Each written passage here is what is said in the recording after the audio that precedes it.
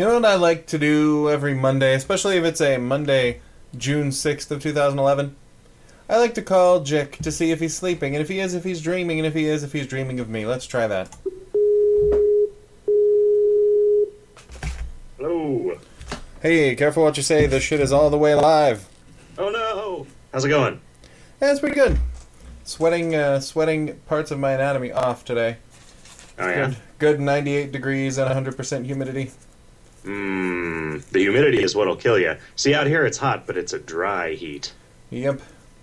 But it out leads here, to dry it's heaves. But it's a dry hump. That was witty, but it was Did you have to be wit. outside? That seems awful. That seems like a terrible thing. Yeah, like I played outside with the kid for a while. I bought a sprinkler thing for him to gaily prance about in. You played a game of sweat balls. Yeah, exactly. Tried to see if I could get the bat wings going, you know. Bat wings. I don't think I'm familiar with that. That's when your scrotum is sticking to either thigh. Huh. I don't think I've ever had that happen. That's because you don't have any testicles in your scrotum. Oh, that's the other problem. It's mean. I do. As I started gaining my manly middle-aged weight, I did notice that every time I went somewhere that it was at all humid, I would start to get like all this really painful chafing if I walked around a lot. Yeah. Tops of my thighs there. That'll happen. Yeah, and people were like, "Put some baby powder on that shit." And I did that for a while, and then every once in a while I would look at the baby powder and think, you know, I wouldn't need you. I wouldn't have to suffer through this indignity if I just lost a few pounds. Happens still, though. Yeah, see, I think if I were anorexic and, you know, like Holocaust thin, my thighs would still rub together. It doesn't happen as often as it did Sure. then, but yeah, I don't know. I don't know what the problem is. It's like it leaves scars, and then the scars are raised, and I end up with just these giant mountains of scar tissue. It's disgusting. Yeah, that's not... I hope that's not scar tissue that you wish I saw. I kind of do. I mean, just because I like watching you react to disgusting things. You know what'll stop that is wearing you some boxer briefs. Oh, fuck that. That's what they're designed for. Yeah, I guess that's probably true. They're designed for guys who are beefy, a little bit beefy. Yeah. In the crotch region, I feel. Big and tall. Big and tall in the crotch, yeah. The crotch region, yeah. How was your weekend? That weekend was pretty badass. We had yet another wedding to go to. Jesus, man. So we did we had the rehearsal dinner Friday night. Jess was in the wedding party for that one. And they had it at that German place that we went to with the boots. Yeah. Uh-huh. And dear God, do they have some good food. I was talking about that place yesterday for whatever reason. My trip came up, and my warm yet foggy memories. Yeah. And I officiated this wedding. You did? I performed the ceremony. Wait, really? I married some people. Yep. I got me, if you're uncomfortable about the duty-free thing, the whole online ordination business is another just clearly and being an end run around a law that, even though it's a ridiculous law, it actually kind of made me feel a little weird. Did it? Yeah, because it's like, so you have to have an ordination from a recognized church to do a ceremony unless you're a judge in Minnesota. Right. So I went online, and there's this place called the Universal Life Church, and for free they will let you join their church and ordain you. But for $20, they will send you proof of your ordination that you can use at your local courthouse. So, I paid the $20 and found out that in the county I live in, they don't think that church is sufficiently legit enough. But if I go to the county next door, I can register there, and once you're in the system, you're good for everywhere. Huh. So it seems like if they're going to do that, I don't think that I actually do have a problem with that. I can see why probably a generalization of the principles I stomped my feet and claimed to hold so dear in that last conversation would lead you to believe that I would. So I think part of it is like my dad, I think, got ordained by that outfit in the 70s. Huh. And everything that all of the reasons that he had for doing it, which was like getting discounts on shit and stuff, they've pretty much done away with, I think. I think that what that served to do was close a lot of doors that had previously been open only to clergy. Right. I don't know. I mean, to me, which of us are registered on paper as religious leaders is not nearly as important an issue as like taxation, I guess. Sure. Maybe that's why. But I mean, that's cool though. Like the last wedding I was at, Boozer Bear officiated it, and I believe he is a reverend only of the Universal Life Church. I think it was just bizarre because it illustrates what's wrong with the whole. This is a civil recognition of a agreement that has an optional religious component that leads to confusion about whether like a religion has the right to say what is done with it, you know? Right. So like, well, this county, I'm going to go to this government agency and they're going to decide whether I'm holy enough to marry people.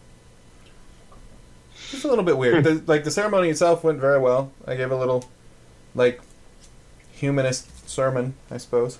Oh yeah? Did you write it? Yeah, I do some writing. Yeah.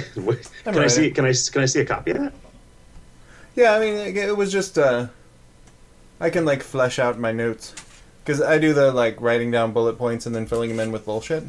Yeah. Oh, sure. Yeah. I find the best way for me to not be nervous when I'm speaking in public is if I force myself to kind of think on my feet. Mm-hmm. Yeah, because if you have a whole thing written out, it's too easy to just like lock your gaze into that. Yeah, and also like if I have if I write a speech and recite it at home and time it, invariably when I actually am giving it in front of people, I do it in like a third of the time. Because for whatever reason, when I'm nervous, I just talk really quickly. Which I guess there's no time requirement on a marriage ceremony. In fact, probably most people want you to hurry the fuck up so they can get back to drinking and hitting on the bridesmaids. Yeah, this wedding was definitely just a caesura, a little pause in between the drinking.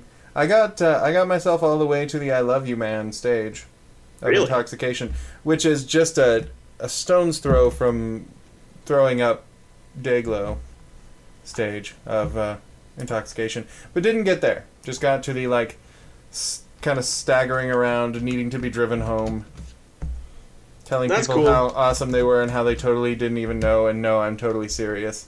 You know, it's nice. It's nice to do that every once in a while, I think. I mean, I look back on moments like that with some pretty serious like churnings of horrible humiliation in my guts. But like, you know, I feel like for a person with an active imagination and drive, it is often necessary to sort of chemically induce that kind of total relaxation and openness and sincerity that only 15 beers can unlock. Exactly. Yeah, I don't know. And I'm sorry again to everyone who's been around me in those moments, but well, cool. I mean, that's neat. Did you get paid? I got paid with a bottle of tequila, which was more than I was expecting, so that was cool. Nice. That's awesome. That is the kind of payment I would want for that sort of service. I was just doing it because they were friends of mine, mine and Jess's, and they asked me to do it, and I was like, really? Wow, cool. Oh, okay. Yeah, you're an articulate motherfucker. I can articulate. The thing is, I only wrote, I wrote the speech, but I didn't actually implement it, so I didn't deliver it. Did they? Yeah, they were a little mad. We'll get into that. We can.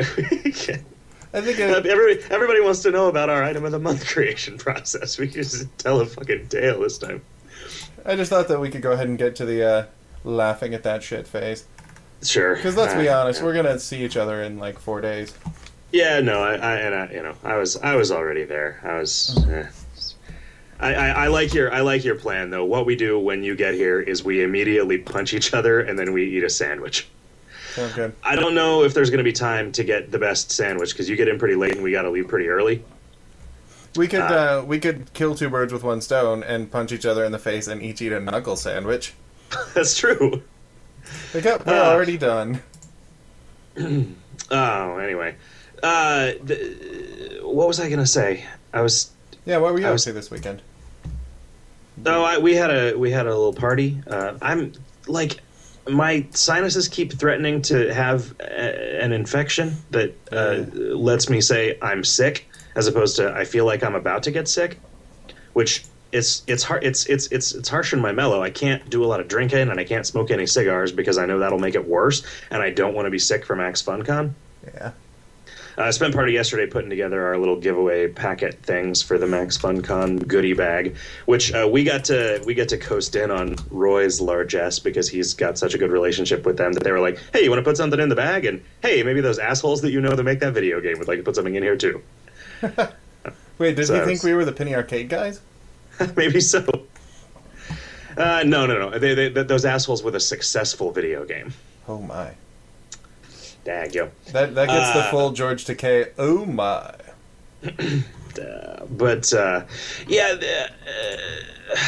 Well, so we were talking about your sermon. Your sermon. How does your dad feel about the fact that you officiated a wedding? I didn't really talk to him about it. I talked to my mom about it, and she said, "Yeah, that does make me feel a little weird. That this, sacred contract that my dad went to, or that my husband," said my mother, "went to school for 6 years to feel like he could perform, that I could just be like, yeah, whatever." But, talking to people at the wedding, there were at least 6 other people who were also ordained under similar circumstances, because once you're outside of that Christian bubble, a lot of people would rather just have one of their buddies marry them. Yeah, or I mean, a justice of the peace, right? Yeah. How does that work? Does a justice of the peace have to be a judge? I don't know, but I know here there aren't any justices of the peace. There are only judges, and only some of them will do wedding ceremonies. I mean, is that because some of them don't like it, or some of them are they're not that kind of judge? I'm not that kind of judge. No, I think they choose not. I guess, is your mom made uncomfortable by the notion of secular weddings? I think she's continually made uncomfortable by the notion that I would prefer and perform a secular wedding. Anytime, we just don't really talk about that. We've talked about it in the past, and it didn't really go well. But anytime that it's kind of thrown into sharp relief that I'm not a Christian, makes for kind of a weird thing. Yeah. I mean, I guess that's the question. Do you and does she consider the Universal Life Church a secular organization? Is it? Does it consider itself a secular organization? No, but it is kind of a bullshit organization. Well, sure, but I mean, you could say that about a lot of things that are at least serious and sincere about being religions, right? I mean, they talk a pretty good game about being into universal religion, but the fact remains that they are kind of a diploma mill. Well, sure. No, I mean, nobody's got their eyes closed about their actual purpose, right? Which is to sort of either allow a loophole for this thing that maybe, I mean, it seems like the ability to get married outside of a church, that doesn't necessarily seem like the kind of thing that you've been able to do for 100 years in this country, right? I mean, that it's one of those things where it's I wouldn't be surprised if you told me, I might actually be surprised, but I wouldn't be super surprised if you told me that there were still some states where you could not get married unless it was in a church by an ordained clergyman. Yeah. Right? Because, I mean, there are a significant number of places where you can't buy beer on Sunday, right? So, Minnesota being one of them. And, I mean, I wonder if that church was designed to provide people with a secular outlet in their... I mean, why doesn't the Church of the Subgenius do it? Yeah. For instance, right? Are these people coming at it from the standpoint of the Unitarians? Right, where it's they would view the Unitarians as somewhat narrow-minded. But I wonder. I mean, my impression of the Unitarians is that their goal is to provide a sort of, I guess, a religion agnostic, sort of a way of providing the community and, I don't know, sort of community service of a church without committing to any particular ethos. I mean, is that... And maybe providing that's not what the Unitarian Church is? I think so, but also they are kind of a religious studies program too. Oh, are they? Just to, like, go ahead and sample everything that's out there and see if anything makes sense, but they're going to remain neutral. Like, I will probably send Ollie to Unitarian Sunday school because he'll be able to hang out with some other kids that have filthy hippies for parents. Yeah. And they'll be like, okay, this week we're going to learn about Islam. Here are the facts about Islam, divorced of having to talk about whether it's true or not. That's interesting. I kind of wonder, like, I'm pretty happy with the way that I have turned out, and it was a product of a lot of weird things that happened, and it's like, well, how do I, if I wanted to try to raise a kid similarly to the way that I was raised, like, how would I do that? I mean, I guess I'd have to, I don't know what. Like, I don't know how I get a kid, without being religious myself, I get a kid into Sunday school, right? Because Sunday school was like, it was interesting to me. It was like exposure to a bunch of ideas being espoused by adults that I was pretty sure didn't make any sense at all. And it did not make me, I don't know. Do you think that I am disdainful of religion? No, actually. I've never heard you talk about, like, what bullshit it is and proselytize in the way that a lot of my atheist friends do. Maybe when I was younger, I did that. But it's, yeah, so I don't know. I mean, like, there were a lot of really nice people in churches, There are a lot of really nice people in churches. Sure. It's hard to generalize about anybody. Even cops. Everybody's like, fuck the police. But I'm like, no, there's a lot of really nice people in the police. There's Sting. There's Flea. I don't actually know the names of any of the other people in the police. Dr. Dre? Detective John Kimball. Who's in the kindergarten police. Yes. Yeah, well, I mean, does the Universal Life Church stand for anything? Or are they literally just... Did the guy who founded the Universal Life Church think, I'm going to found a diploma mill, an ordination mill, an ordnance bunker? I was trying to find their website to read their, like... I mean, when you go to their website, the big links are become a minister, ministry products, and performing a wedding. There is a little, like, about us page that says, we believe in the rights of all people from all faiths to practice their religious beliefs as long as they don't infringe upon the rights of others. So, we like people, and we don't want them to do mean things to each other. So it's, for people who think that, like saying, I'm spiritual, I'm not really religious, needs more structure. Right. But definitely it was first. First came we can sell little kits full of various things. Like, up to, like, $150 for a whole kit to let you perform baptisms and... Wow, how do you baptize somebody if you're not a Baptist? I guess Catholics baptize people too. I don't know what like, I think the fact that religion is called Baptist led me to believe that baptism was only their thing. They're the only ones who do it right. Oh yeah. They're the only ones. Full immersion. They're the only ones who who do it the way that Jesus did it, right, in the Bible. Yeah. They claim that the Catholics sprinkling it, like, so they're like Baptists in the same way that the Seventh-day Adventists are just like, hey, the Catholics aren't doing this right. Yeah, it was more like, well, Jesus didn't do this to save babies' lives. He was doing it to grown men and women and, like, dunking them in water, so we should do it that way. Grown-ass men. Grown-ass men. Groaning ass man. It's weird for me to, like, explain all of this because I don't particularly believe it, but... like when my Catholic friend says, well, Peter was the first pope. I'm like, that verse has been misinterpreted by the Catholic Church. and then midway through, like, what the fuck do I care?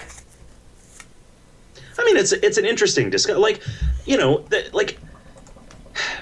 religion is interesting because it is just sort of such an important part of human history, right? Like, you can't You can't just think, no, all bullshit, not worth thinking about or talking about or knowing anything about. Like, a lot of the stories are really interesting. Sure. A lot, the stories that people made up in the context of, like, the Son of God who died for our sins so that we can all live forever in heaven. Like, those stories aren't immune to the charms of a story, right? Sure. So, I don't know. I mean, the King James Bible has had such a sort of crazy impact on language, like, sort of, I don't know, it's got some, like, really strong, and I feel like at this point it might as well be universal impact, right? As some affect. Mm-hmm. You don't like impact. You don't like the word impact. Yeah, only because I feel like impact has come to replace affect and effect because people don't know the difference and they don't want to appear foolish. See, I do, I think, know the difference between those. So I know you just, like, it had an impact because that should be it had an effect. There was already a word for that, and it was effect. Right? But what about as a verb?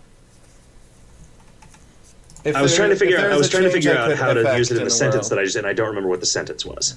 If there's a change that I wish I could effect in the world, it would be to have an effect on people who use affect improperly. I mean, effect also means to bring into being, right? Yeah. That's that XKCD thing. Like, you can effect a change. Mm-hmm.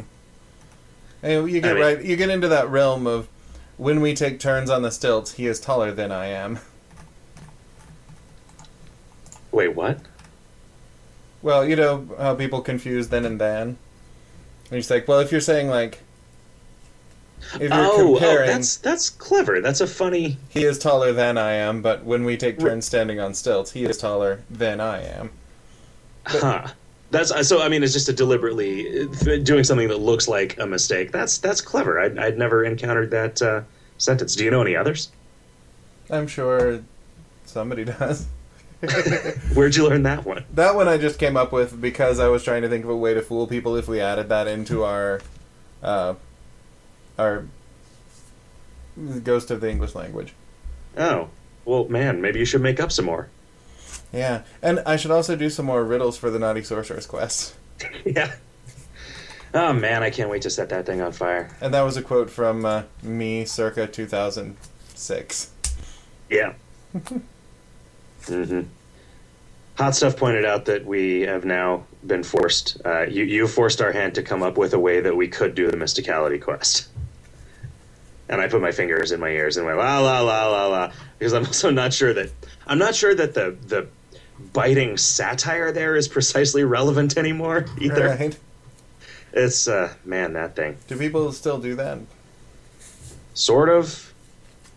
It's changed some. People will get it. Yeah, I'm sure people remember. Yeah. You want to do some questions? Mais oui, some questions. From the forums, RNG He Hate Me says, started this because I have a question or three, and then he lists them. Who put in the sweet 720 degrees reference in the Bees Hate You content? I read the text skate or die, and all the memories of that game came flooding back. I love it. I think Riff wrote those bees. Yeah. I played a bunch of 720 on a Nintendo emulator, like back in the early days of the Nintendo emulator. I could never do shit at that game in the arcade. Like, that was effectively just dropping my quarter in the trash to play that game. Like, I kind of figured it out on the NES, and I remember, getting a ways into it and actually learning about, like, oh, okay, so you, like, go do these things, and then you, like, level up and stuff, and you gotta go earn tickets to participate in events that are in, like, the corners of the map, and the map is, like... That game was so fucking hard. Yeah, the weird thing is, though, there was a difference between 720 and Skate or Die, which was a different game. Yeah, Skate or Die actually was one of the games that I owned for the NES. It was much easier. Yeah. It had this neat sort of obstacle course thing that I wish the whole game had been like this, where you were sort of skating down an alley and you could, like, jump on things and you could punch bottles off of things and stuff. It was fun. it had this this kind of mouse cursor interface while you were in the skate shop, and there's this dude with a big tattoo, and you could mouse over things, and he would talk to you about them. Like, you could mouse over his Marine Corps tattoo, and he would say "Semper Fi" or "Die." That, yeah. Come to think of it, that was pretty groundbreaking. I don't know. I mean, me, like it was definitely the first time time I remember seeing it. Like though, I mean, in a PC game, I mean, it was. I think, like, you know, it was like that was around the same time that I was playing like Loom, I guess. Mm. Yeah. Oh, let's see. He also writes, for limited time consumables like the soy cordial from Drunk's Giving, I hate to see them eventually disappear. So how about a duping mechanic? It worked well for the fruit dupe machine in the Antique Record. The machine takes turns in meat to use, and the zone where it is disappears with Ascension, requiring you to reuse the record. All this means there has not been a flood of duped fruit. Yeah, I mean, the fact that there was rare fruit that you could dupe was a total accident of that. And once we saw it, I was like, you know, maybe that's okay. Like, but every time there is a bunch of talk that, oh, there's a limited supply of this important thing, the world's going to end, the sky's going to fall, it never does, right? Or at least it hasn't yet. Yeah. I don't know. You know, reintroducing a thing that was equivalent to a soy cordial was also like, we had a bunch of booze, and we were like, all right, why does this booze exist? Like, oh, okay, well, we can throw them a bone in this particular direction. Anyway, so how about a similarly restricted duping mechanic for food and drinks? Make it hard to use, costly, and limited in daily use, or having a limited lifespan. I think it would be possible to keep the items rare, but stop them from leaving the game entirely. Hell, make it an item of the month that can be used in AC a couple times a day. What's AC? Aftercore. Oh, okay. I would donate the hell out of that. I would donate all over that like it was Jake's... Hey! Finally, what about an item of the month that allowed us to visit old closed zones for X adventures per day? You know, people often talk about that whole zoo, whatever thing, museum of old zones. Yeah. I don't know how I feel about that. Like, I get why people want it, I guess. But we don't tend to take stuff that is, like, really awesome out of the rotation. Mm-hmm. Right? I mean, so I'm a little sad to have lost all of the Valhalla tech, so that should go in there somewhere, right? Like that just stuff that you're doing up there. Yeah. But the other stuff, I mean, like, you know...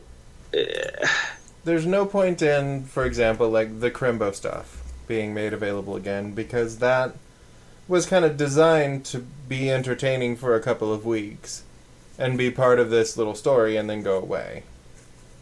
And I don't think it has that replayability. Yeah, and I think it makes it more special if it's gone, right? I mean, you could read about it in the wiki. You can only know it from hushed tones. I mean, I kind of wish you couldn't read about it in the wiki, right? Yeah. Like, because the wiki makes it very difficult for us to reuse jokes. You know, like the trifecta of pain. Right. It doesn't make it difficult for us to reuse jokes. Like we're ever going to run out of jokes. That's the day that we run out of cool. And that's not a day that's going to happen. Eric writes, make consumption records / discovery scores public for profiles / signatures. You started to answer last time. I got distracted before reading it. Hey, what's that thing over there? That was a joke about how I got distracted again. Oh, right, yes. I thought that consumption records were public. I thought that if you were looking at another player and you clicked on their favorite food, that you could see... No, maybe that's only yourself. I don't know why I thought you could do that for other people. Okay, so if you click on your favorite food, you can see it for you, but you cannot see it for other people. I've apparently eaten 111 White Citadel burgers, Mr. Skullhead. That is a surprising number. Yeah, I don't know. Wonder what that does. I mean, it's another thing. Like, do you think that that's another thing that people would want the ability to hide? Apparently, it was edited because of Kim Jong-il at some point. Spencer B says, what has been the best-selling item of the month? I don't actually know of all time because we didn't start tracking that data until, I don't know, 4 years ago. And it's possible that something before that sold better than anything else. I remember seeing, we at least had logs where I could look at it in the same place that I do now. Because I remember seeing the Astral Badger's first couple of days sales, and they were ridiculous. Yeah, that one was pretty crazy. Was I like think 7, some of the June nights have outdone that since then. I don't know. Maybe that's because it's the first time, but I just remember going, God damn, 7,000 of those in a day. I don't think that has ever happened. It was like 6,970 something. In a day? For the first day. Because that seems crazy. I mean, because that is I don't know. It was ridiculous. That was when we all got raises. It's like, well, holy shit. Yeah, that's an awful lot of money. I guess that's true. That did the first time we were ever like, hey, we should make a familiar that makes some extra money, and then okay, well, not worried about coming up with the money for Comic-Con anymore. I think a lot of that, like, that ate up a tremendous number of Mr. A's that were out in the wild too. Right? It is weird the extent to which that, like, last December, terrible sales, great for donations, right? Because a lot of people were donating for Mr. A's to sell to open Crimbopolis, right? And so it is weird the way that those will sometimes fail to correspond in weird ways. I don't know how well last month you had mentioned it not being super great, but then I looked at it and I was like, that looks about right. It was just that it slowed down in the like middle of the month slump was deeper and longer than we usually see. And harder and faster, and right. It's hard to talk about that without talking about specific numbers, but they seem kind of low. It looks like the chest is doing pretty well out the gate. That's cool. What I heard? I heard some. It was in some movie. What movie did I watch? Oh, I watched The Hangover 2. Huh. Did you see the first one? No. Were you just not interested in it at all? Yeah, not really. It seemed like what I feared it would be was pretty much borne out by what people said it was. Oh yeah. I don't know what that means. It didn't look like I would enjoy it that much. What is it about it? I know, right? I don't know. It just no, I'm saying, dumb, what is it? What is it about it? Like what was your thought process in thinking I don't want to see that movie? Just kind of that looks kind of dumb, and even though I know like Zach Galifianakis is a pretty funny guy, it's just that it looked like kind of an Apatow knockoff, maybe. With that was gonna have a lot of jokes about poop. Yeah, a lot of gross out stuff. The second one, I don't know. Maybe it was because I've been on a ball of stress, but it stressed me out watching the second one. It was like it made me nervous. Like it was. I think, and I was talking to the lady after this, and I was like, wow, that was really dark and tense compared to the first one. And she's like, not really. And then sort of like remembered a lot of things about the plot of the first one that I hadn't remembered. But this one, it was difficult to watch. Like it was funny, but in between the funny, it was just like, that kind of movie that I think of as having come out. A lot of these movies came out like in the sort of late 90s, and I think it was kind of a response to Tarantino's success, where it was just like, here's some really violent movies where a whole bunch of really horrible shit happens to people for an hour and a half. It felt like that. And I think also the fact that it took place in Bangkok instead of Las Vegas made it the sort of intense alienness of the place made it a lot more, because it's like, things that are going to ruin your relationship happen in Vegas. Things that kill you happen in Bangkok. Right. One night in Bangkok, it makes a hard man humble. Yeah. I don't actually know anything about Bangkok. I know that it's a good excuse to whack people in the nuts, apparently. Right. And Slugbug is a good excuse to punch somebody in the car. Right. Ow, he punched me in the car. WVO Quen says, thanks for the moon story, guys. I'm impressed that you ended the thread that started 5 or 6 years ago when we saw the hatch on the moon through the observatory telescope. Did you have this whole pork elf saga planned out then, or were you leaving things open for yourselves? This also makes me wonder if you guys have a behind-the-scenes world book detailing the history and mythos of the kingdom. I wouldn't have thought you did, but it seems like you might. No. I mean, well, we knew, we do. right? Like the world book is called the Cold Front Wiki and Our Imagination. Yeah. I mean, we joke about the codex that is only revealed as we turn the pages. But, you know, I put that thing on the moon because it seems natural that everywhere... Okay, so, like, we're going to be continuing to work on this creative project for, we hope, 20 years, right? Right. Everywhere that we can go with it, we will eventually have to in an infinite universe of possibilities, right? And so... You know, I put that thing on there thinking like, oh, you know, let's put like a Cydonia on Ronald or whatever, and that's what we'll do someday. You know, that was like a potential level 14 quest, right? If we were ever to do an NS15, but you know, this is how it fell out. This is how we ended up doing it. I don't know. Had you been kicking that idea around for some period of time, or like we start talking about what we're going to do for the June familiar, and then we all think Dante's Inferno. Nope, too much of that already, and then we come up with something else. I guess I can ruin some people's day by saying that I had no idea there was a hatch on the moon. Cool. At all. It wasn't a hatch. I mean, it was a thing. It was a blurred out thing that looked like a zone. Is what it was. What it was meant to look like was a thing on the moon that had some text over it that was too far away for you to see. Yeah. So it was just a zone on the moon. Is the foreshadowing there? And I mean, we didn't. NS13 wasn't even a glimmer in anybody's eyes, a gleam in anybody's scrotum when we did the observatory stuff. I don't think.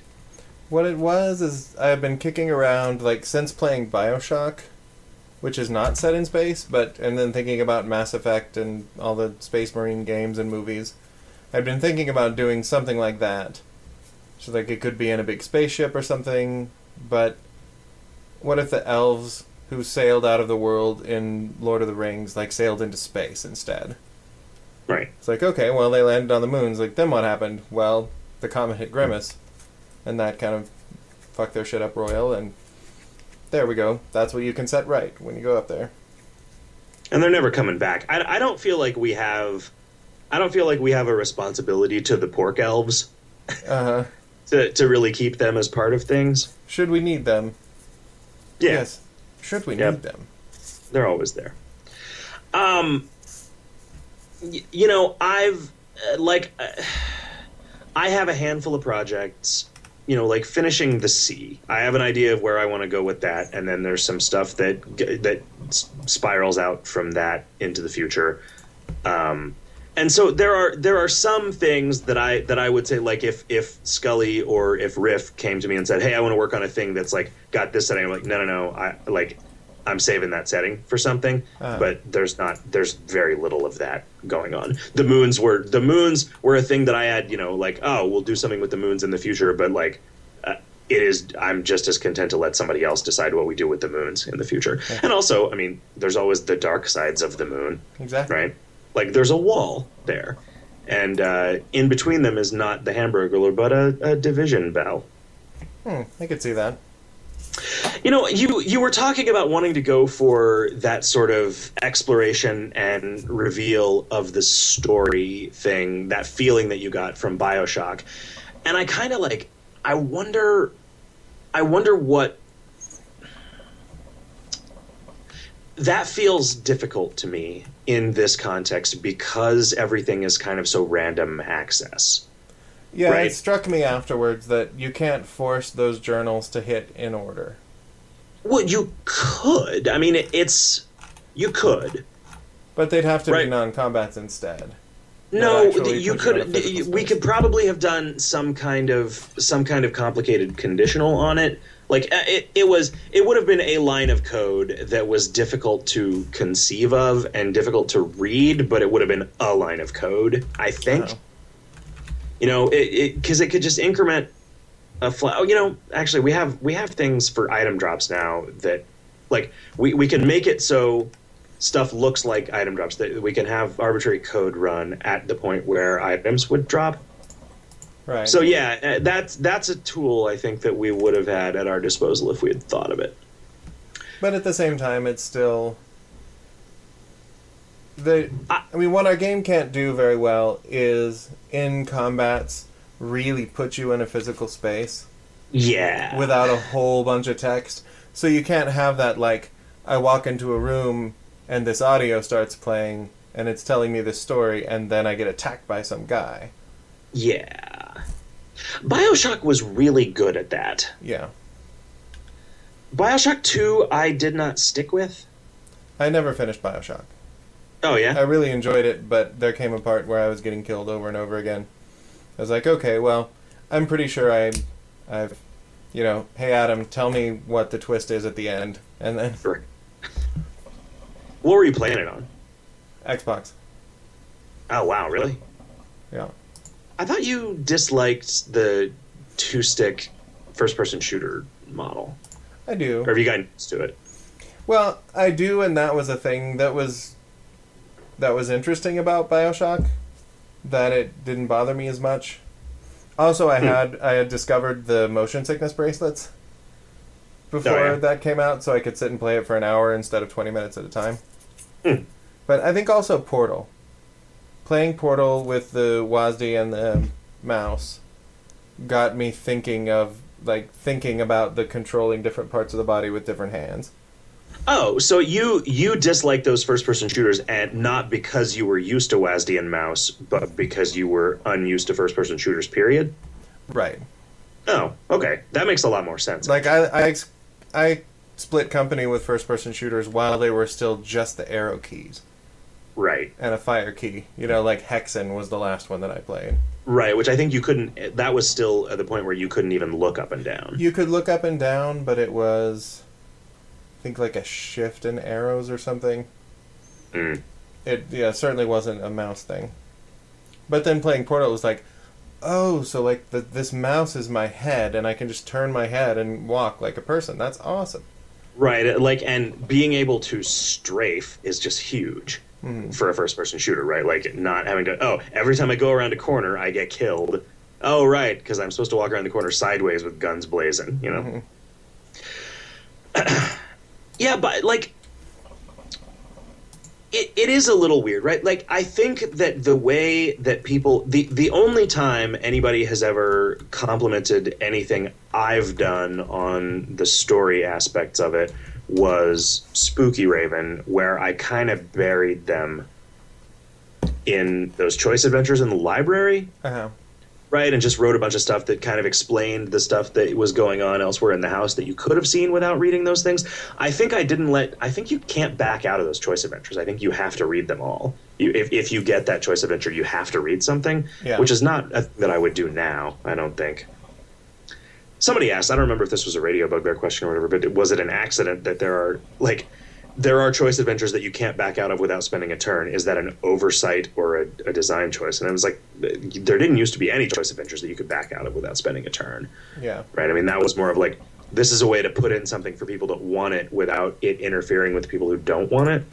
Wasn't the first time we did that to stop people complaining about having like torso awareness slowing them down?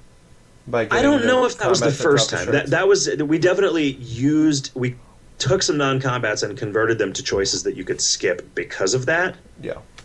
But yeah, I don't remember. I don't know. I'd be curious to see, like, just flipping through that table, seeing what the first one was, where there was where I coded take turn equals false.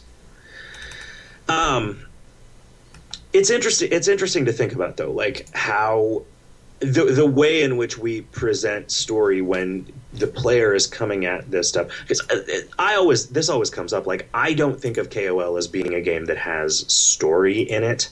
Like, I think of it as a game that has a tremendous amount of setting, but no story. Mm-hmm.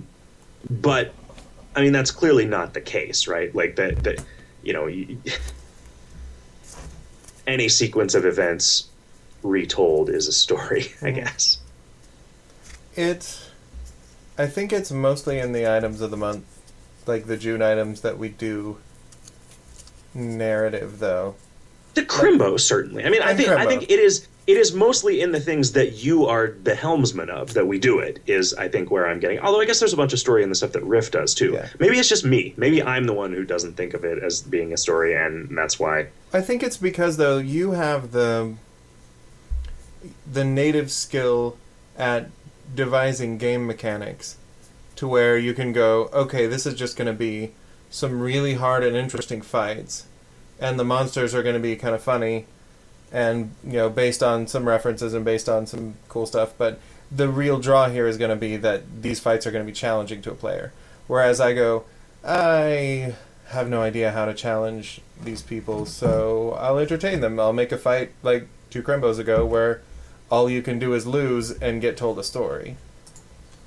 And some people like that and some people don't. I think having both of those in the game makes it a richer experience, for sure. Yeah, no, I absolutely do too.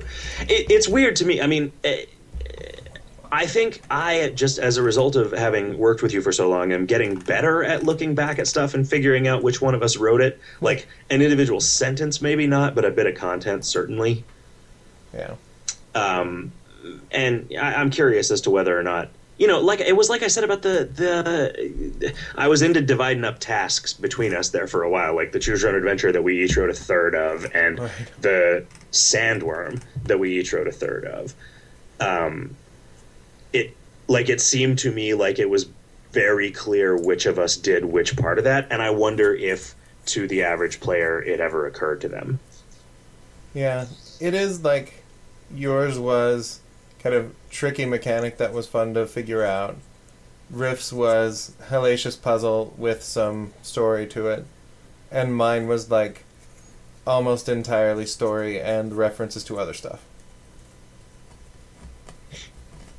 One of these days I'm going to make somebody cry. That's my goal. You think? I want to touch somebody. I want to do a bad touch. I really liked, there were a handful of people that complained about that fight at Crimbo that you couldn't win. Yeah. But I really, really liked that. You know, I think it's a thing that you do once, right? I mean, you don't want to. It's also something that there's a pretty solid lineage of. This looks like a fight, but it's really a cutscene. That's something I've seen even in my limited video game experience. You been playing any video games lately, speaking of which? I played Epic Mickey for a good 20 minutes. Yeah. The first time that I had to kill an enemy, the tutorial went, okay, this is how it works. Point at him and either do this to draw on him or do this to erase him.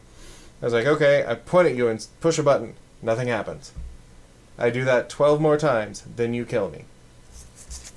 Because where the target reticle is doesn't seem to matter based on how far away the guy is from you or something. Huh. But just could not get the core mechanic to actually work. And that's kind of retarded. Yeah. Also, it was a little bit like playing Mario 64 at half speed, where you have this guy that can't run and this camera that can't keep up with him somehow. The camera was definitely like the worst part of that. The fact that you would jump and just have no fucking idea where you were going to land. And, you know, in a puzzle platformer. It's not really puzzle platformer, I guess. Although it was kind of puzzly. And we figured this out a long time ago, right? How to have a sense of space in that third-person view, like, jumping platformer. It's been done, and it's been done well. Like, there's no excuse for after Mario Galaxy not knowing how to fucking do that. Yeah. Well, I was going to say, well, you're on the Wii, but you're after Mario Galaxy. I mean, it's, yeah. Although even, like, God of War, I quit playing the first God of War when I got into Hades, and there was a fucking jumping puzzle at a place where you can't move the camera, so you can't really see how far away the thing is that you're jumping to, and it really depends on finding which of these is close enough to jump to. It's like, okay, this game just told me it doesn't want me to play it anymore. Yeah. I'm happy to oblige. See, it lost me at the point where it makes you have sex with women. Yeah, that was rough. I just pretended that they were jumping on the bed. Oh, okay. And that's why the vase broke. Mm-hmm. WVO Quinn also writes, it's the third content familiar in a row with space content. This is your way of expressing the fact that you wish KoL was a space game, right? I think it's our way of acknowledging that maybe we'll never make a space game. Right. We're just, if we sync enough content, that every time we do that, we can feel more authoritative in saying, no, we've really kind of mined that within KoL. I wouldn't call the game grid a space. Like, it, I guess... Space Trip was space-ish, but that wasn't a, like, making jokes about sci-fi so much as talking about that one game, right? Yeah, I mean, it was making a handful of jokes about sci-fi, I guess, but it was, yeah, I mean, that's the thing, right? Like, what were you trying to say with Space Trip? Here's a game. Right, enjoy like, it. Yeah, yeah. I wanted to make one of my games an homage to Star Control 2, right? And it was a love letter. I mean, so of the games in there, almost all of them are space games, right? Like there's Metroid, which is, I mean, it's Mario, but it's Space Mario. Right. Right? There's Demon Star, which is Sinistar, which is out in space. And there's Space Trip. And then the fighting game, and then so like three fifths of the games are space games. It would have been half. And 1/3 of the last one had some parts of it that were space related. Yeah, I think though that because there was so much more to your part of it than, well, I don't know actually. Not to Riffs is pretty huge. Yeah, mine was small. Simple, I think there were probably more items in it than there were in Yuga's parts. Yeah. It was very linear. But yeah, it was... Mine was definitely like... There was the least to it. Anyway. I'm sad that this is the first content familiar with drops that aren't consciousness-expanding drugs. Video game tokens count. Well, I mean... This lets you go to the moon, man. What the transponder does is it goes into your brain and fixes something so you can see the transporter booth. Yeah, it opens the doors of perception. Yeah. It's basically LSD, but in an electric form. Yeah. His fourth question, I think we could have a discussion about, but let's take a break first. All right. We'll be back in about 15. And we're back. Hi, how's it going? You told me exactly how long it was going to be, and yet I still had a mouthful of hot tea when we came back in. You had your mouthful of a hottie? A mouthful of hottie, yeah. I'm hoping that'll cure what ails me, which is whatever the fuck is going on with my goddamn sinuses, goddammit. Have you tried a neti pot, or do you scorn it? Or neither? Yesterday, our Indian friend who's in town, he recommends, and this is what he does every once in a while, is you just drink a glass of salt water through your nose. Uh-huh. And I was like, can you show me how to do that? And he's like, yeah. And he did it, and I'm like, that doesn't help. I'm not doing that. Right. And I didn't try it. Yeah, I don't know, man. I feel like that's the kind of thing that would help me, but also just getting that goddamn surgery to correct my deviated septum, I think would make a lot of these problems go away. Yeah. Or I would die from the anesthesia. Exactly. That's generally what happens. Yeah. I don't know, man. Why am I so scared of it? I have never in my life been administered a general anesthetic. Neither have I, actually. You haven't? I mean, they wanted to put me out for my wisdom teeth, and I was like, no. They wanted to give me that stuff that they normally give you for when I had a colonoscopy, but I wouldn't let them. Right. And those are both things that you can do without the anesthetic. Like. Yeah. I think actual real surgery, they don't want you fucking around watching them. Right. And, like, we'll just give him some nitrous and take his appendix out. Yeah, I don't know. I don't know if a neti pot would help this. It's like I stuck a wire up my nose and swallowed it just into the back of my throat, right? So imagine I took a wire, ran it from my nose to where it was just sticking down into my throat, and then that wire got red hot and just burned a channel down one nostril all the way to my throat. Oh yeah, I get that occasionally. That's how my sinuses feel. Yeah. And it'll be fine. You know, I went to bed and I woke up and it felt okay, but then midway through the day it's just hurts and I think you should overcome your distaste or your fear of developing a dependency on a humidifier. Well, I've been using it for the last few days. Oh, okay. Very well. A lot of the time what stops me now is I look at the humidifier and the tank is almost empty, and I think, do I want to get out of bed and carry the 12 feet to the bathtub and refill it? No, I'd rather just go to sleep. But, you know, if I remember to fill it up before I get in bed, I'm a lot more likely to be okay with it. I don't know what to tell you, man, because I now take a nasal steroid twice a day. And just every day? Like, is it an over-the-counter thing, or is it a thing you've been prescribed? No, a prescription. I think it's Flonase. I get the generic, so it's Baflaxamaxaraxicraxin. Razinfraxin, I think it is. Yosemite Sam prescribed it to me. But, and I take an over-the-counter allergy, and I do a neti pot every day, and I've still just had a fucked up face for like a year. Oh, wow. You've actually taken to doing the neti pot? Yeah. How is that? Is it horrible? I didn't think that it was. I just read on the instructions that you're supposed to keep your mouth open and kind of bend your head down until it's almost like your nose is pointing at the sink. Mm-hmm. And if you do that, then you don't get any salt water in your throat, really. Huh. So it is just kind of it's a really bizarre feeling when it comes into your nostril and then starts to go out the other one, because stuff normally doesn't do that, but right. I got used to it pretty quick. Feels good. Then you blow your nose and like things go squeak and pop all through your head, and then suddenly you can hear. Oh, that's cool. One thing that I had been told is that a lot of people recommend against doing it every day. Like, they say that if it's a thing that you like only do every once in a while when you think you're getting a cold or when you like got a lot of shit in there, that it's much more effective than if you get used to doing it. Because it's like, you know, you're not like supposed to have stuff flowing in and out of there, right? But I don't know. Yeah, so I don't know. Sure. Well, the problem is, like, every day, pretty much, I wake up with a headache because my nose is just completely impacted. So, yeah. That sucks, man. Well, I mean, is it just allergies for you? Is that what they say?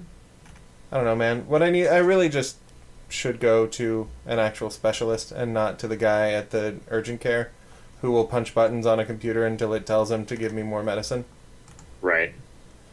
Have you not found, like, a family doctor that you like? I think with our new insurance I can. Oh. But before they're kind of... The doctor thing here works kind of strangely and different from the way it does in Arizona. So now with this plan is familiar with the way that the way that our insurance works, and like people here have heard of it, so they can tell me whether or not they're going to be accepted. So yeah. Shouldn't have the problems that I had before. It's been a remarkable source of comfort to me to have found a doctor that I like, you know, and that I have like a good rapport with and that I can talk to about stuff. Like that has just made such a huge difference in my, probably not in my health, but in my opinion of my health. I can feel you that. know, just like there is a guy, okay, there's something weird going on. I can go talk to this guy and say, hey, there's something weird going on. Is this a big deal? He's like, nope. And then he'll actually back that claim up, and that ass. You know, old white guy. Yeah. So you know you can trust him. Exactly. It was a young guy. The guy who told me about the deviated septum, he's like, oh, yeah. He's like, when I asked you if you had trouble breathing through your nose and you said no, you only said that because you don't know what it's like for normal people to breathe. Wow. Like, oh, okay. He was younger than me. First time I've ever been to a doctor that was younger than me. Yeah, boy, I don't like that. Freaked me out a little bit.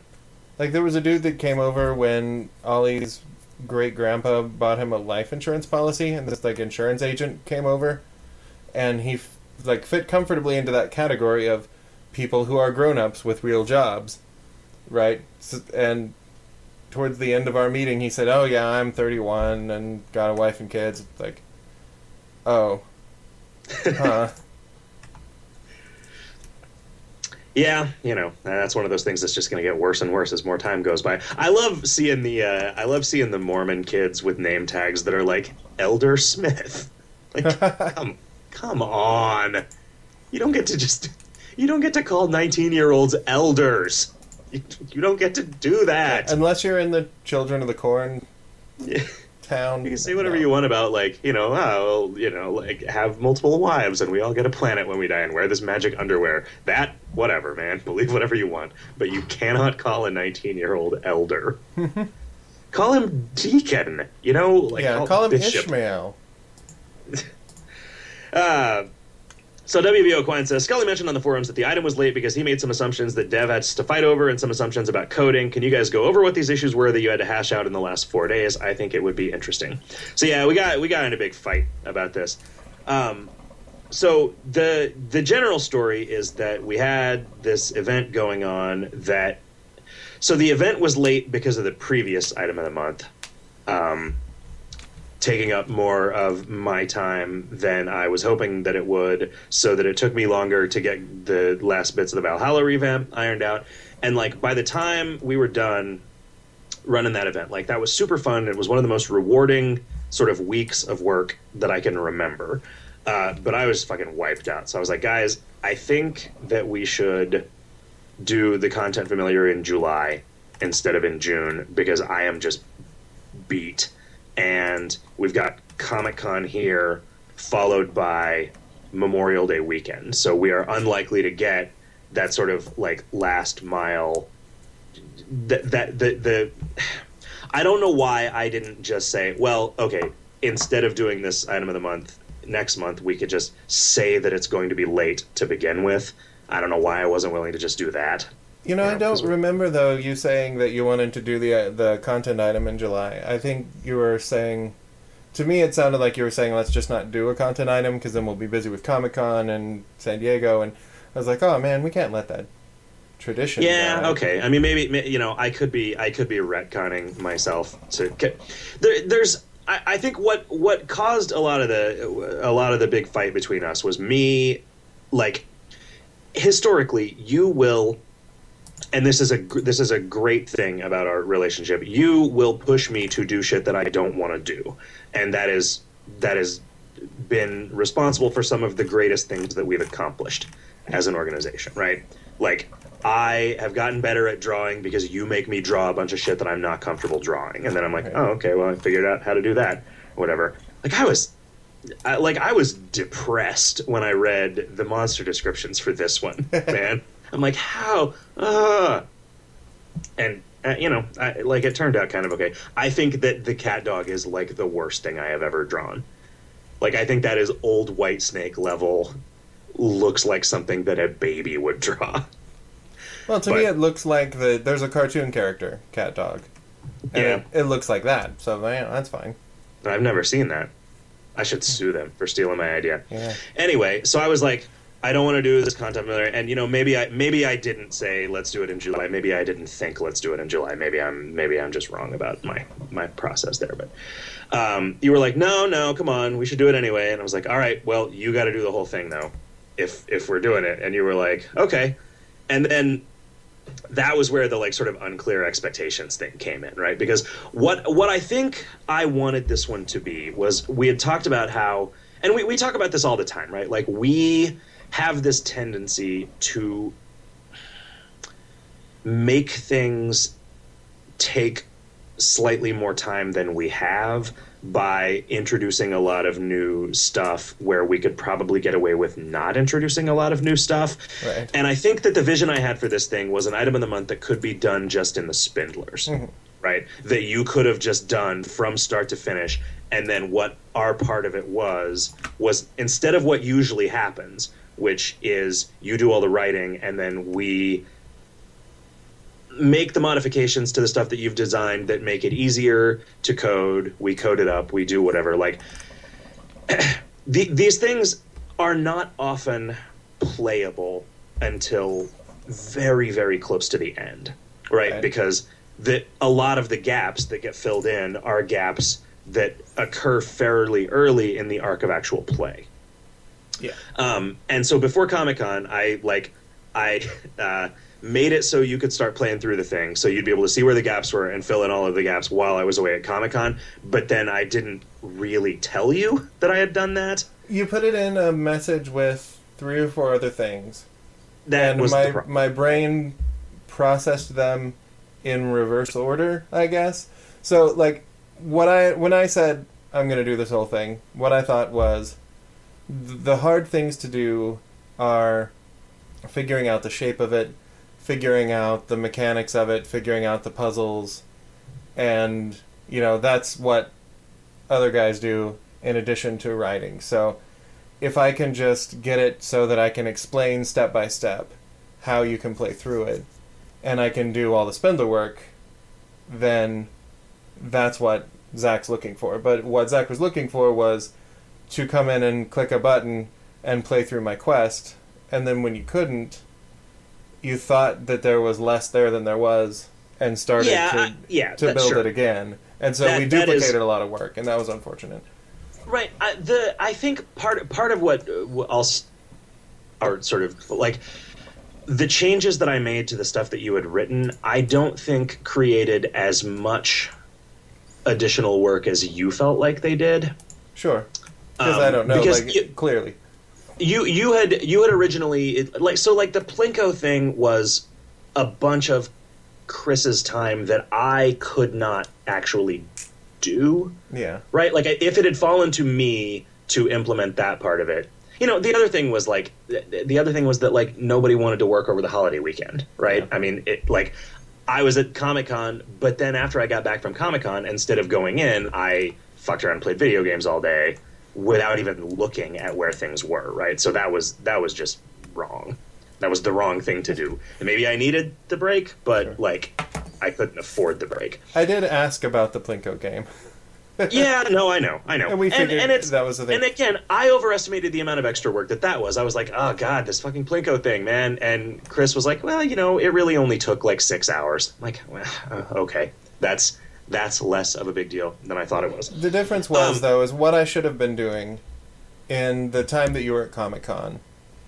What you wanted me to do, and had I known I could have, is just say, Chris, let's finish that part up, and then go, okay, hot stuff, we need to look at the enchantments on this gear, and Dev, we need to look at the enchantments on this gear.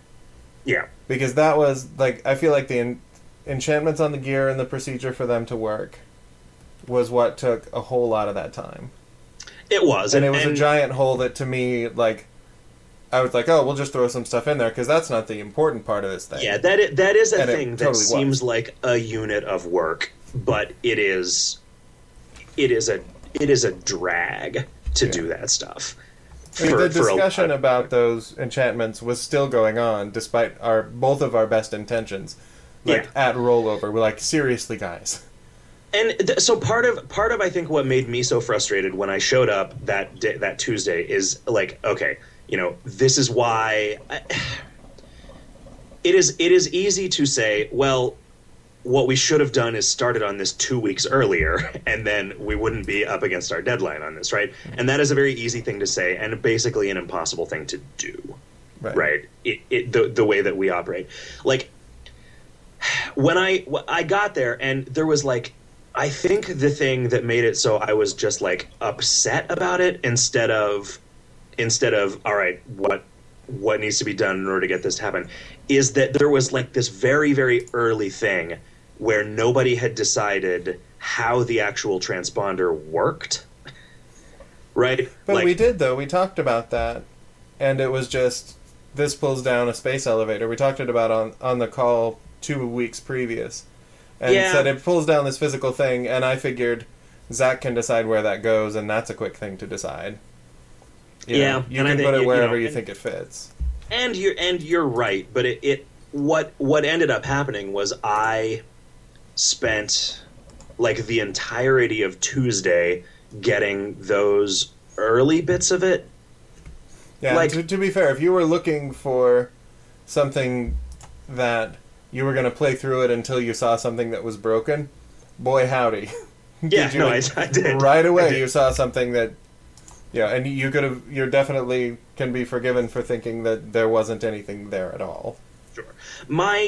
There were things that I could have thrown into the spindlers that I didn't. Like, it occurred to me, like, facepalm after our conference call, I could have put monsters into zones. I can do that. I could put drops on monsters. Why didn't I do it? The thing is, I normally don't have you do that stuff, right? And I think to me, this was more of a, all right, so do the things that you know how to do and learn how to do some stuff that you don't know how to do and do it. But I didn't actually tell you to do any of those things, right? It was just kind of like, I had it set up in my head like, all right, okay, this is under control. I can do all this other stuff and not sweat this at this point. Because I kind of didn't have any choice, right? But it's like the next time that I do an item of the month all by myself, it'll go a lot smoother, I feel. What you did do is, like, you coded those mazes, which is awesome. Yeah, I attribute that entirely to my having designed that scripting language, so it's so simple that even a writer can use it. Exactly. And you found some features that were missing from it. You requested them. You got them implemented like that. It was a good process. It was slower than I wanted it to be and timed differently than I wanted it to be, and that was where all of the angst came in. So on the Wednesday conference call, Jake came in and said, "Why isn't the item of the month finished?" And I had been like, I did this whole thing, and there were times where I didn't know what I should do next, and instead of asking somebody, I just made the call, like, he's going to be so pleased when he gets back. And so I was so shocked that I got angry, which made you angry, and we screamed at each other, people in Radioland, for a good hour and a half. And hung up with very little. And then the conversation results. Also did not resolve because the guy finally showed up to fix my air conditioner, which had been broken for the last 10 days, which had done nothing to improve my mood. And, I understand you also, like, some of the work process in the word game has broken down in ways that seemed very similar to the way this process was breaking down. And so it was like, God damn it, why can't anybody do anything? Yeah, and that was me being melodramatic, and I I don't know if you know this, Mr. Skullhead, but I'm not a super emotional guy. Nah. You're very emotional when it comes to shame and anger. Yeah, that's true. That's true. Those are ones I got down. You're in the fuck touch with those emotions. Like, as I get older, I find that that's me too. So. Cool. Well, I mean, I used to be in touch with such emotions as, love and joy, but then those always would result in suffering and disappointment and humiliation, which then led to shame and anger. So I'm like, why don't I just cut out the middleman and the front man? I'll cut out the lead. And I figure that, mine is the emotions that I can very easily get in touch with are affronted melodrama. And sizable ego. We neither of us were at our best during that argument, I think. I'm superbly glad that we can do that because we got to do it with somebody. At some point, you need somebody that you can just yell and scream at who a couple of days later is not still dragging around about it, A lot of that I'm going to attribute to the fact that we're dudes, right? Yeah. I mean, that's the thing. Like, we don't get to work out the issues that creep up between us by, like, beating each other up or playing touch football and being a little too rough or touch football. Yeah. This is how out of touch I am with what normal men do. Like flag tag. We don't get to. We play bad touch football. Yeah, The capital of Thailand comes into play quite a bit. So yeah, the decisions that we're talking about are we talked about the consumables a lot. We talked about the gear. If all of that made it way better. My initial plan was the two moon zones would be identical. They'd have the same 12 monsters in them. The only difference would be the proportion of the monsters would change via the mechanism that it does now, instead of 6 on each moon. And the gear would have been breakable in like 40 couldn't possibly turns. have known that made that awkward. Like, Yeah. if it is actually the same monster, and this is weird. There are a lot of things that ought to be normalized in our database that are not. Like, zones are there, and zones contain a list of the monsters that are in the zone, and the monster contains the conditional for whether the monster shows up or not. Mm-hmm. And unless we do something weird, that conditional does not know which zone it's being encountered in. So if you have a monster in 2 different zones, the conditionals get really complicated if they need to be different, like responding to the moonlight of 2 different moons, for instance, right? Like, if the chance of this thing not showing up in this zone depends on a different factor than it not showing up in this other zone, then it's weird. So, I mean, luckily there were more than enough monsters to split them between the 2 moons, but it's like that was just a thing that had to be done. And that's me thinking, like, this is way simpler than having them be 2 distinct zones. Oh, hardy har har. And you had written initially there was a lot less going on. The Isotopes only bought the gear, and Plinko on the moon just directly won the plushies, or did you get tickets that you traded for? That was a thing that, had I been implementing it so that it could be played, I would have noticed that, like, I had put these plushies to be prizes for the Plinko, but they needed to have different prices on them, so it couldn't just be, congratulations, you played Plinko and you get this thing. So that, when I thought about it for a fraction of a second, went, oh, there needs to be, okay, we'll just have some ticket system that you redeem him right in the Plinko game. And the cafe just operated on meat, and so I was a little... And it was like a Crimbo-style cafe. It was an immediate consumption. Yeah, and the thing about those is that they are a great opportunity during Crimbo to guarantee sufficient turn counts for people to be able to play all the Crimbo content, no matter what their diet is. But that's kind of that's not a thing that should be in the wild all the time. Right? Like, some days there is something that is worth buying in the Canada Cafe, and some days there's something that's worth buying in the microbrewery, but almost never, right? And it's those kind of have to be so underpowered that they might as well not be there in order to avoid being broken.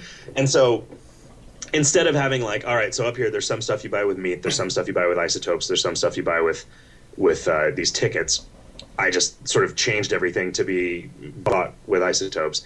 And then you were mad because you felt like I came in, decided a bunch of things weren't done because I didn't read what you had written, and which is in a lot of cases very frequently true, right? Where you are the only one of us who can read more than a paragraph of text, right? That's because I'm not reading them ebooks on my iPad. Yeah.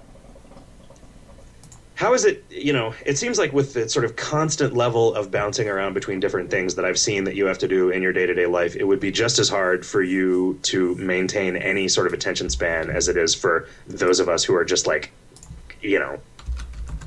constantly playing 5 different video games at once or whatever. I don't know how you do it. I don't know how I do it either. I remember you saying back in the day, by which I mean like maybe 5 years ago, that you found that if you managed to find like a half an hour a day to read, that it did amazing things for your ability to pay attention to things for sustained periods of time. Yeah, like I can feel my attention span expand and contract. For sure. And when it gets really short, I go, okay, I've been reading way too many, like, headlines on Metafilter, and I should click a link and read, like, a 5-page article or something. Right.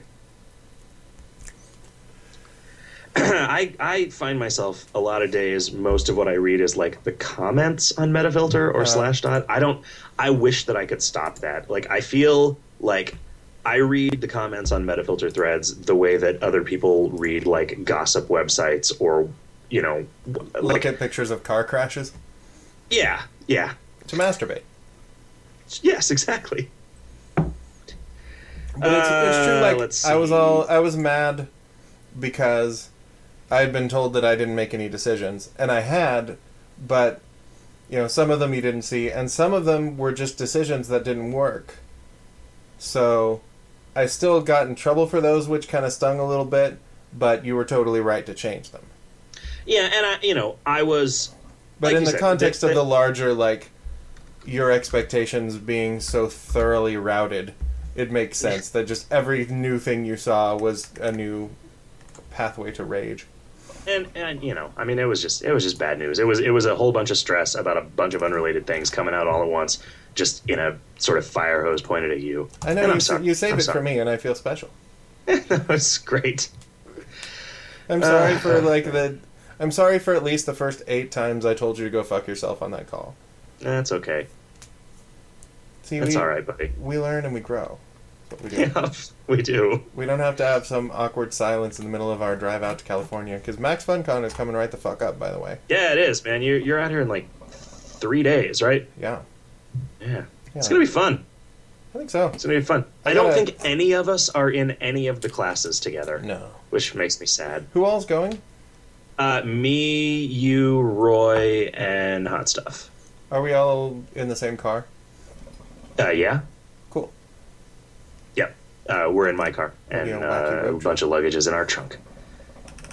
I don't remember how I divided the rooms up. They're like these cabin-y kind of things. Huh.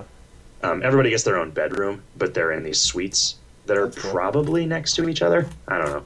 Okay. It's gonna be fun though. It's gonna be fun. I gotta get me some country estate outfit. Yeah, you got an outfit? I need to get one. I gotta get over to Savers or something. Do it.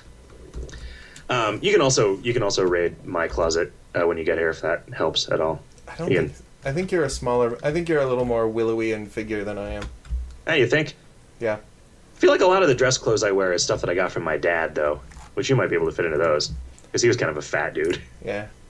My time at the gym has made me a stronger guy. Yeah. And a guy with a little better posture and maybe a little more muscle tone, but certainly not a skinnier guy. You don't think? Not even size-wise? No, the clothes fit the same. Huh. Maybe just a little tiny bit of, still can't fit into my old dress pants, which is my goal. I have a closet full of things that are 2 inches too small in the waist.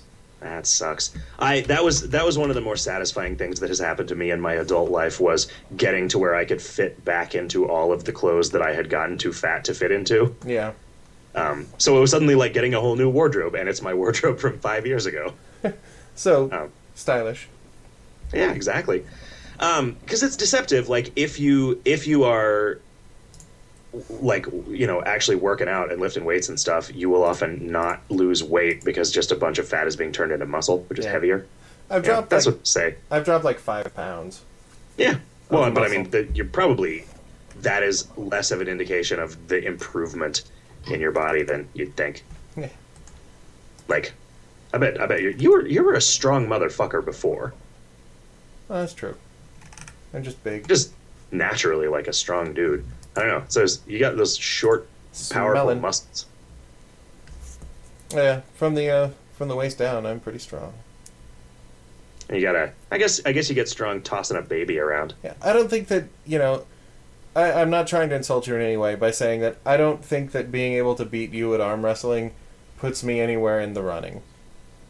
I'm not sure that that's a signifier of anything.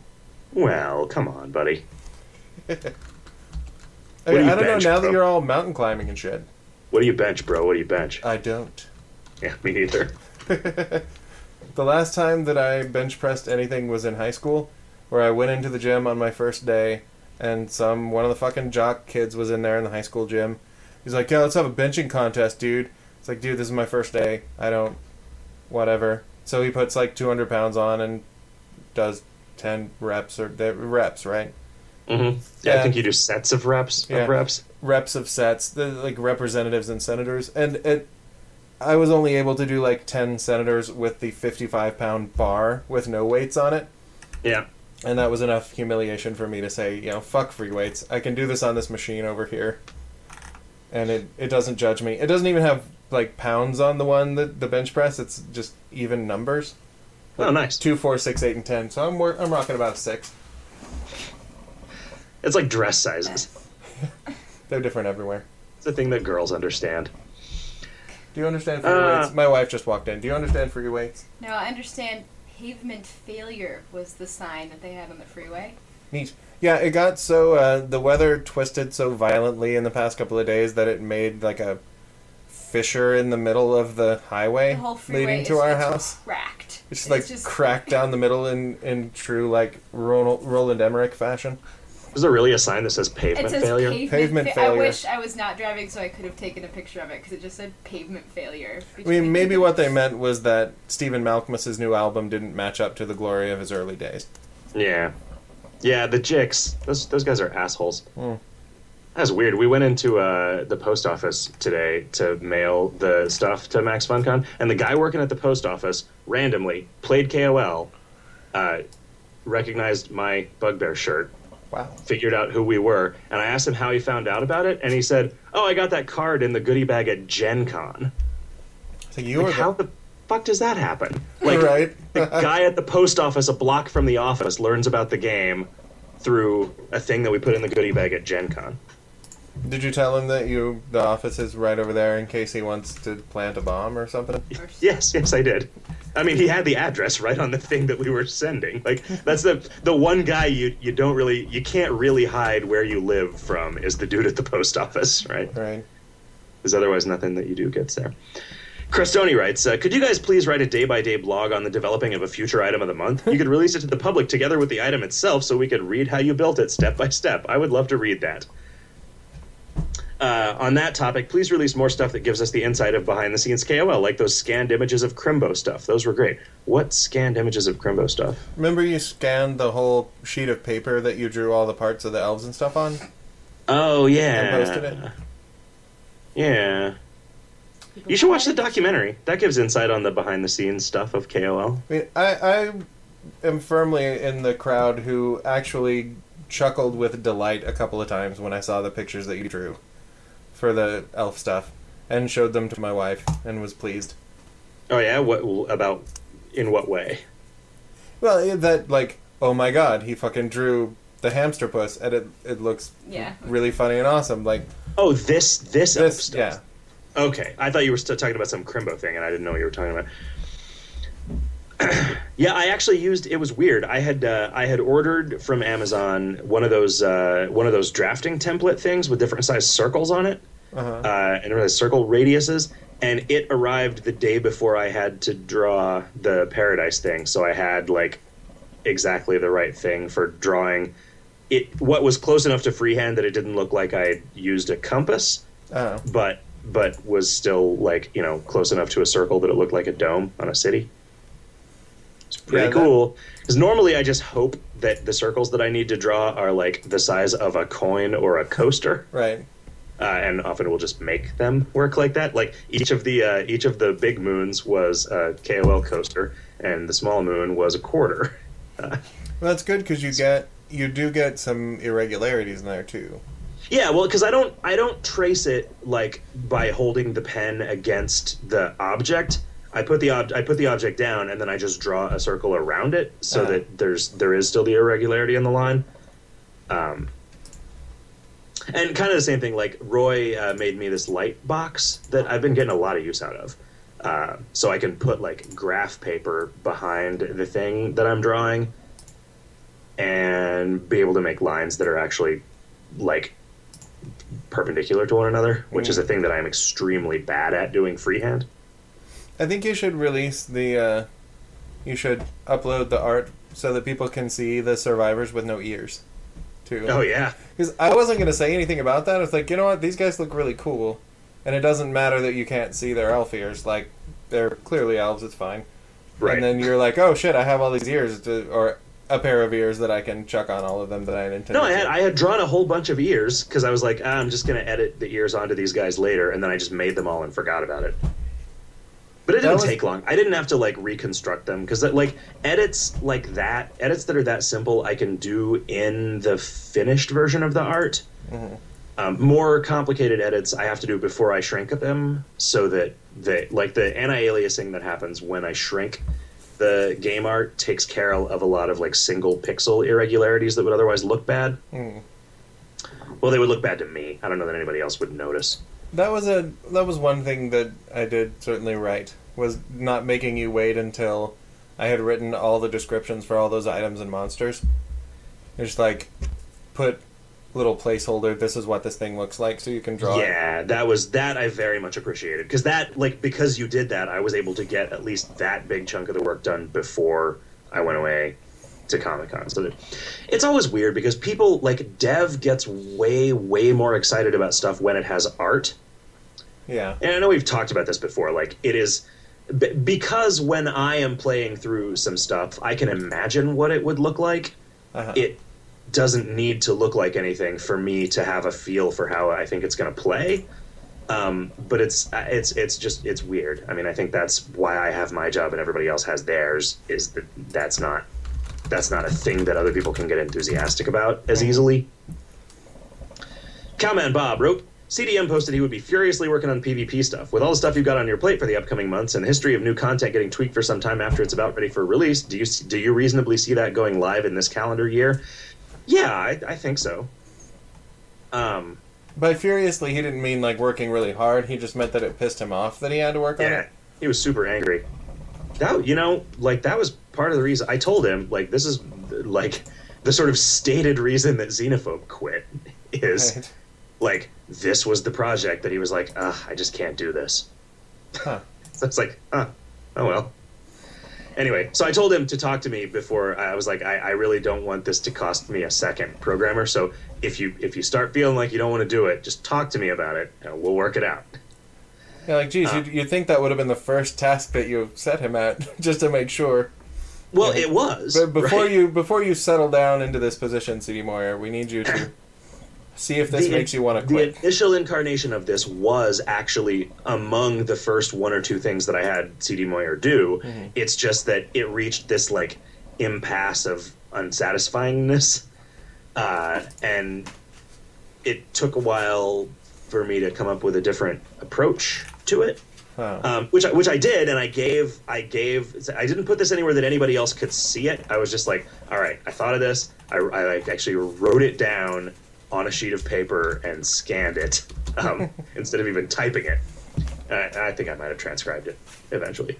But I just put it in a thing and sent it to Chris instead of putting it in our normal back-end tools so that nobody else could comment on it. And I'm like, let's just do this before anybody gets a chance to argue with anybody else about it. But there is never a minute. It's not true that there's never a minute for CD Moyer to just work on a backlog of stuff. There is never a week for him to do it. And that's like the thing that I want him to do now. And I think what we've done, he did an amazing amount of the work a long time ago, right? And refined those methods with the Alice's Army stuff.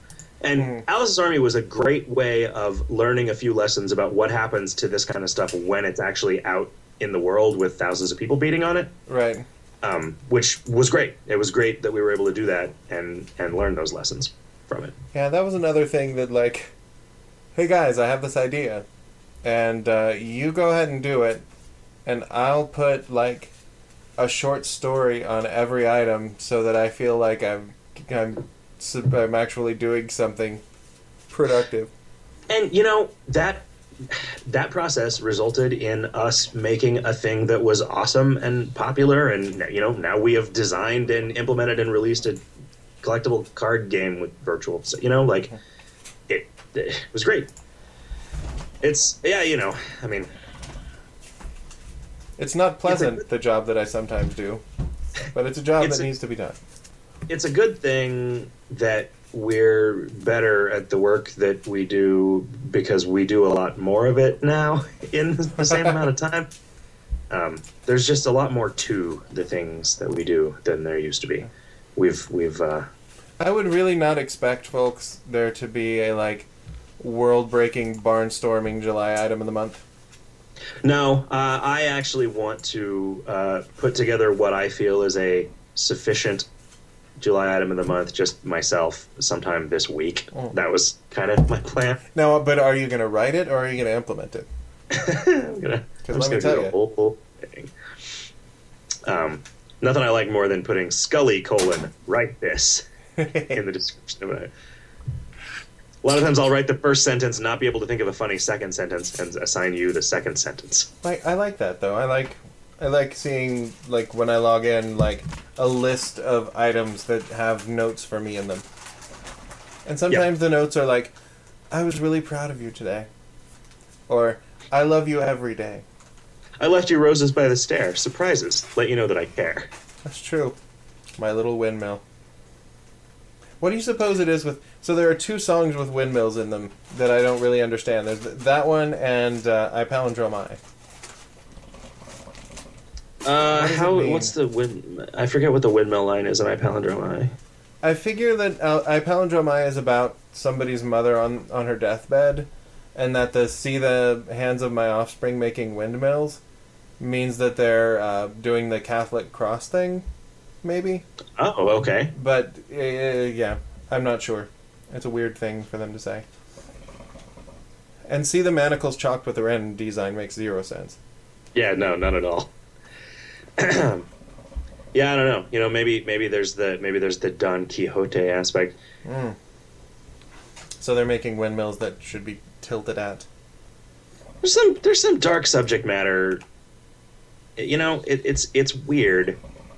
It's weird the extent to which, like, the fact that they're considered a novelty act, like, makes it so hardly anybody knows that there's just, like, some serious grim shit going on in there, you know? That was the beautiful thing about that documentary, just having people kind of read in a sonorous voice the lyrics to some of the songs. Someday mother will die, and I'll get the money. Mom leans down and says, my sentiments exactly, you son of a bitch. Yeah. Apollo 18 was especially dark. It actually freaked me out the first time I listened to it. I was in a room all by myself. And every song, like even Mammal, seemed to have this like air of freakiness about it. And then, you know, like, shit like Turn Around is just kind of scary if you actually listen to the lyrics. Yeah. Mammal is one of the more innocuous ones, like Dinner Bell, too, kind of. I mean, it's, you know. Hull of Head scared the fuck out of me for a long time. See the Constellation. Is that guy committing suicide? I don't know.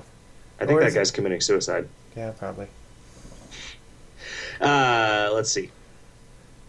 2 questions, says Kuno. You guys mentioned you don't like to add a lot to the main game. Why not add higher level optional quests for Karma, or is killing the Naughty Sorceress the end of the Council series of quests? It's definitely the end of the Council series. Right? I mean, you know, I like the idea of there being stuff in there at higher levels, but it's like, you know, we can only work on 5 things at a time. It's one of those things that you would say if you were some posters in our forums, and not this particular one, but you would say, it should be trivial to implement a couple of high-level quests that would keep people entertained, but it certainly wouldn't be. Yeah, I mean, and I fall into that trap, too. I mean, like, we'd often talk about, like, why there aren't more class-specific quests in World of Warcraft, for instance. Oh. Because whenever we would find one of those, it was like, oh, wow, that's really neat that they thought of doing this thing, right? Why aren't there more of these? Because, like, it can't be that hard, but it can be surprisingly hard, right, even with good tools. I mean, we could, you know, like, I could say, hey, make me a quest and just mess with the tools until you've made a quest, and then if there's something wrong with it, ask me how to fix it, right? Yeah.